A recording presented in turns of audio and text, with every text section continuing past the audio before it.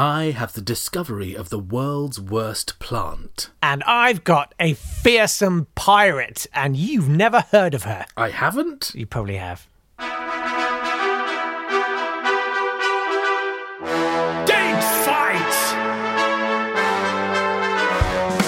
It's date fight! Yeah! Welcome along. It's two facts from history pitted against each other, and it's a fight. And if you don't understand, read the description of the thing. It's a fight about dates. It's a lot of fun.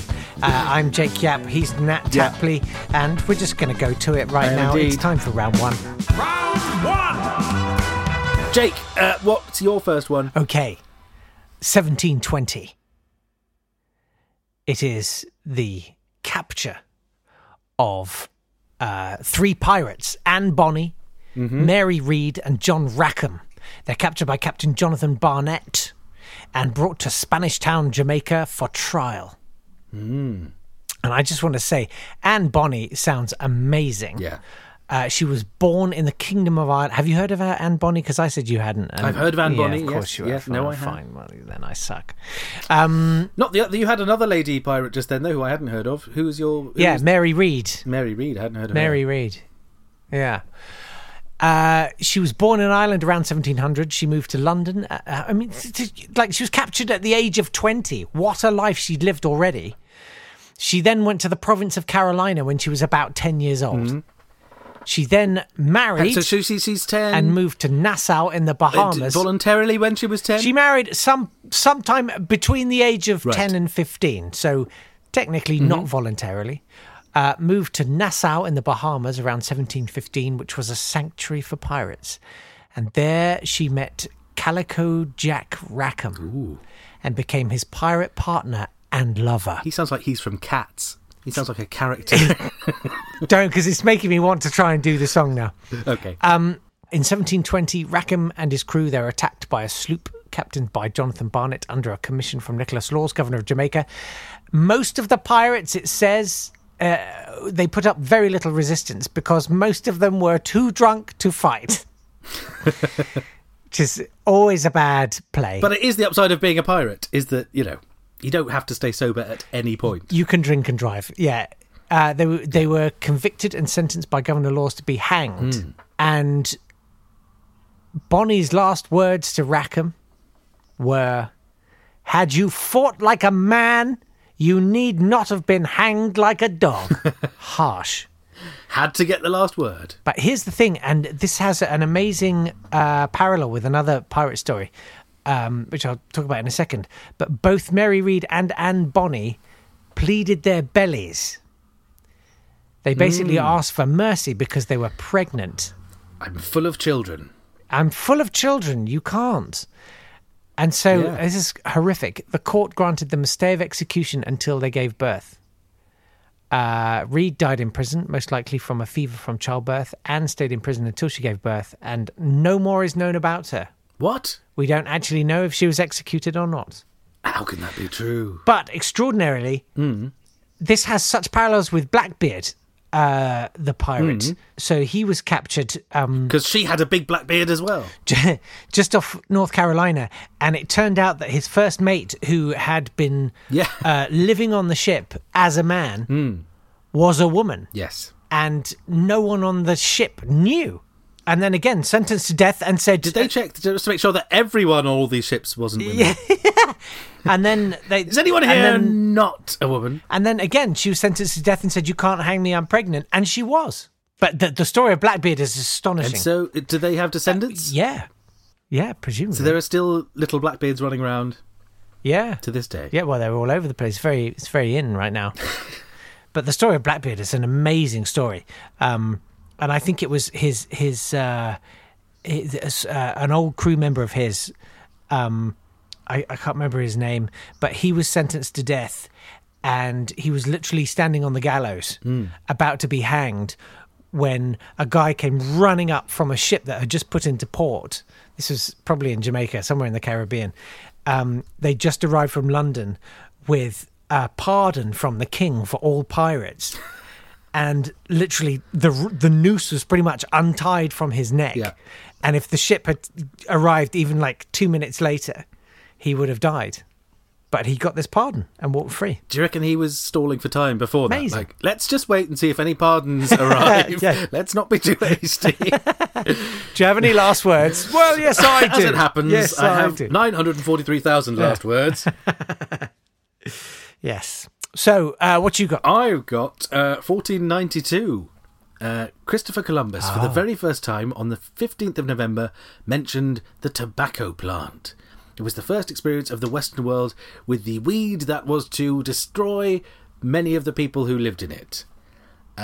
Columbus mentions it, took some of it back. One of his sailors, Rodrigo de Jerez, took it up. He was smoking. He went around Spain smoking ostentatiously, but people were so scared of him in Spain that he was arrested and spent several years in prison for it, just because they thought he was possessed by Satan because he was blowing smoke out of his nose and mouth.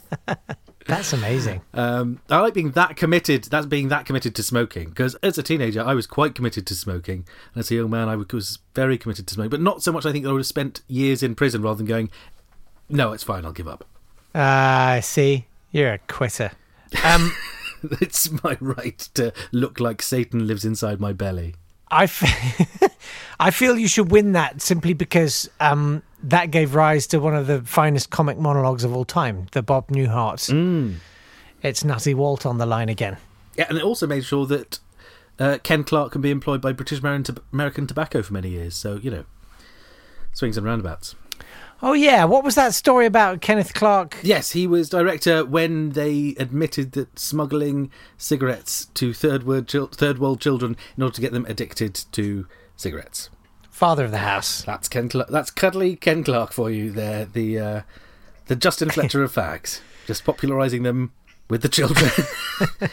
Smoke, smoke. Yeah, that would be. Yeah. What's in my spotty lungs? Shall we do the birthdays? Hello. Sorry, yes, go on.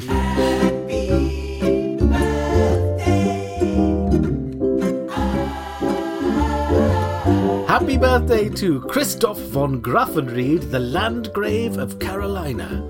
He was a Swiss aristocrat. What? I don't know what any of that means. No, neither does anyone. He was a Swiss aristocrat who decided to go to America in the 18th century, and with an explorer called John Lawson, who said he could find him lots of lovely places in Carolina where he could build an aristocratic seat equal to his one near Bern in Switzerland. So he went there with John Lawson. They promptly tried to evict lots of the Tuscarora Indians who lived around them. Then the Tuscarora Indians took them both captive and put John Lawson to death. They tortured him in front of Christoph von Grafenried, who still insisted on calling himself the Landgrave of Carolina and trying to build a small make-believe castle there. There are no details of how John Lawson was tortured, but in the book I was reading, it also had, on the next page, a recipe John Lawson wrote for hickory nut soup. Okay. Okay. In which one of the instructions was, take the nuts and grind them between two large stones. Woof. Which I imagine is what happened. So that's Christoph von Grafenried, who tried to recreate his Swiss aristocratic home in Carolina and annoyed the natives so much they burnt it to the ground and sent him back with his tail between his legs. Happy birthday to you. Happy birthday to Georgia O'Keeffe, who is known for her pictures of enlarged flowers, according to the internet, which is like saying Hugh Hefner was best known for all his articles he commissioned off Norman Mailer. Also, happy birthday to Richmal Crimpton, who wrote Just William, and is also the name of a Wetherspoons pub in Bromley. I've been there. Have you been there? Have you? I haven't been. Yeah, I've been there. Is it? It's everything you'd expect. Is it nice? It's a Wetherspoons pub in Bromley. I'm sure that's exactly what you would have wanted. Yes. William and the 9 pints of lager was a sensational book. William and the 2-for-1 on shots with a Z. Yeah. I always felt like they always got William wrong whenever there were dramatisations of William. He was always the sort of rather middle class, sort of rather nice boy. And the thing with William was he wasn't. He was a proper sort of urchin, and he always had good intentions. They were always kind of the mischievous blah blah blah. He wasn't that. He wanted to do the right thing. He had really, and the books are too poor to be able to. The books are still So funny and so good. They're a joy. If you haven't read them, read them with an open mind. They're fantastic. And start today. It's her birthday. Yeah, that would be a nice thing to do. Yeah. Death days? Happy Death Day. Death Day. Happy Death Day to John Le Mesurier. Oh. Only because it's an opportunity for you to do an impression of him, which I'm sure you can. Well, yes. No? Okay. Fine. Oh, he was so wonderful. Yeah, he was good. Also, happy Death Day. I'm glad that we're only like what 10 episodes in or something, and we've had two mentions of the cast members of Dad's Army. I feel like historically we've got our priorities we're gonna have right. all the Death Days. We had Clive Dunn. Yeah. Can't wait for Arthur Lowe. So then we could both do Arthur Lowe the whole time. Happy Death Day to Arthur Lowe. To Nathuram Godse. The assassin of Mahatma Gandhi, who I assume talked like Arthur Lowe. His children asked for clemency during his trial. No, his children didn't ask for clemency. Sorry, Mahatma Gandhi's children asked for clemency for his assassin, but he was executed anyway. Also, happy Death Day to Joanna of Furt, who was the Countess of Furt. Because it sounds funny. That's why to Joanna of Furt. She was the Countess of Furt who negotiated a peace treaty between the Habsburgs and the House of Luxembourg in 1351. And she, I think, is the first example of a woman negotiating a peace treaty that we've got. And Furt. Open a window, and she was the first. Yes, that was good. Okay, let's have round two. So, round two, I'm going to take you back to 1920 and the first meeting of the General Assembly of the League of Nations. At the end of the First World War, everyone came together and the Americans, Woodrow Wilson, turned up from across the ocean with his 14 points of how we would create world peace forevermore, including the creation of the League of Nations, to which all countries would sign up, and instead of having wars, they would resolve their issues peacefully. And everyone signed up to it, apart from the Americans, who said no. Woodrow Wilson went back and said, we should sign up to this because we invented it. And Congress said, no, we don't want to do that. Don't be silly. Go away and tell everyone we're not joining in. So, Germany wasn't then invited because they'd lost the war. Russia wasn't invited because they were all Bolsheviks. America wasn't in it because Congress had decided not to. So, when we say League of Nations, we mean essentially... League of Belgium. They even had the meeting at the Palais Wilson, named after Woodrow Wilson, which must have really stung when he couldn't turn up to be part of it. Wow. So that's mine. I think the League of Nations, which showed both the hope we always have for international organisations and our absolute crapness at making them in any way effective. I can't say crap, sorry. And our absolute rubbishness at making them in any way effective. That's good. Well done, That's Britain. mine. That's really great. Well done us. I'm going to 1968. Now, what beverage would you say, apart from cheap cologne, would you say was synonymous with Russia? Russia? Vodka. Right. Well. Yeah, good. I'm glad. It's 1968, and the Soviet Premier, Khrushchev, had been boasting about how great Russian vodka is and how it's better than any other vodka in the world. I'm sad. Yummy vodka. Yeah.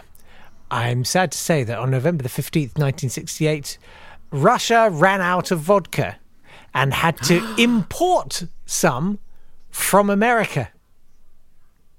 No. Yeah. Surely there are closer places like Finland they could have got some from, or... Yeah, but it's probably to go to their ideological enemy at the height of the Cold War. Yeah. They needed so much vodka. Yeah. Wow. I like that kind of, listen, mate, this could kick off any minute. But can we have some vodka? Anyway. Yeah. We have come up with a far superior way of running society than you have. Yeah. Please lend us some booze. We've run out of grain and potatoes and we'd like to get drunk. Can you help? So how long after this was Khrushchev replaced by Brezhnev? It can't have been long after that. Probably, this must have been probably about quite soon after that. Yeah. The next day. November 16th. Yeah. So, that's what I got. I had a friend who travelled to Russia and I can't remember, sort of ended up sort of arranging, someone was driving them somewhere, and they were a bit worried because the guy driving was literally drinking aftershave. I mean, beautiful breath, but yeah, I was going to say he had great breath, but yeah, good. Well, did they get there? Presumably they're not. No, it was all fine. Tell you the story. Yeah. So hooray for as far as we know, it's fine. It's fine. Everything's fine. Okay, well, I think League of Nations has to take priority over booze, doesn't it? Yeah, all right. Yes, I'll take League of Nations. I think that's fair enough. I think that's fair. And also, I never really knew what the League of Nations was, so thank you for clearing that up. No problem. Appreciate it. Anytime. See you again, same time tomorrow. Yeah, why not? It's 13-7. Looking good. 13-7. Don't forget to smash that like button and leave a comment below. Write a review. Yes. Join the Facebook page. Yes, Follow do that. The Twitter account. Tell someone. Yeah, because we're quite needy. Just tell someone. We're generally about because we're underemployed. So, do get in touch. That would be lovely. And we'll see Roll you over in bed. tomorrow. Tell your lover. You know what I've been listening to? Yes, we'll see you tomorrow. It's just going to get worse. Okay, well done. Bye. Bye.